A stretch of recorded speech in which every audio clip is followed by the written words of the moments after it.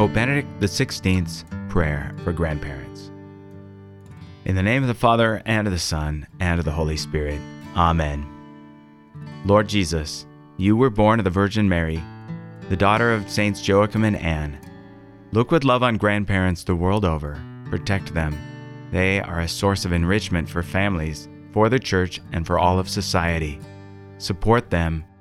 As they grow older, may they continue to be for their families strong pillars of gospel faith, guardians of noble domestic ideals, living treasuries of sound religious traditions.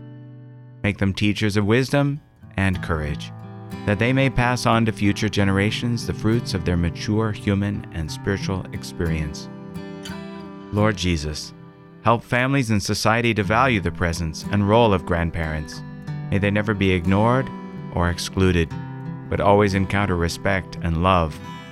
Help them to live serenely and to feel welcomed in all the years of life which you give them. Mary, Mother of all the living, keep grandparents constantly in your care. Accompany them on their earthly pilgrimage, and by your prayers grant that all families may one day be reunited in our heavenly homeland, where you await all humanity for the great embrace of life without end. Amen. In the name of the Father, and of the Son, and of the Holy Spirit. Amen.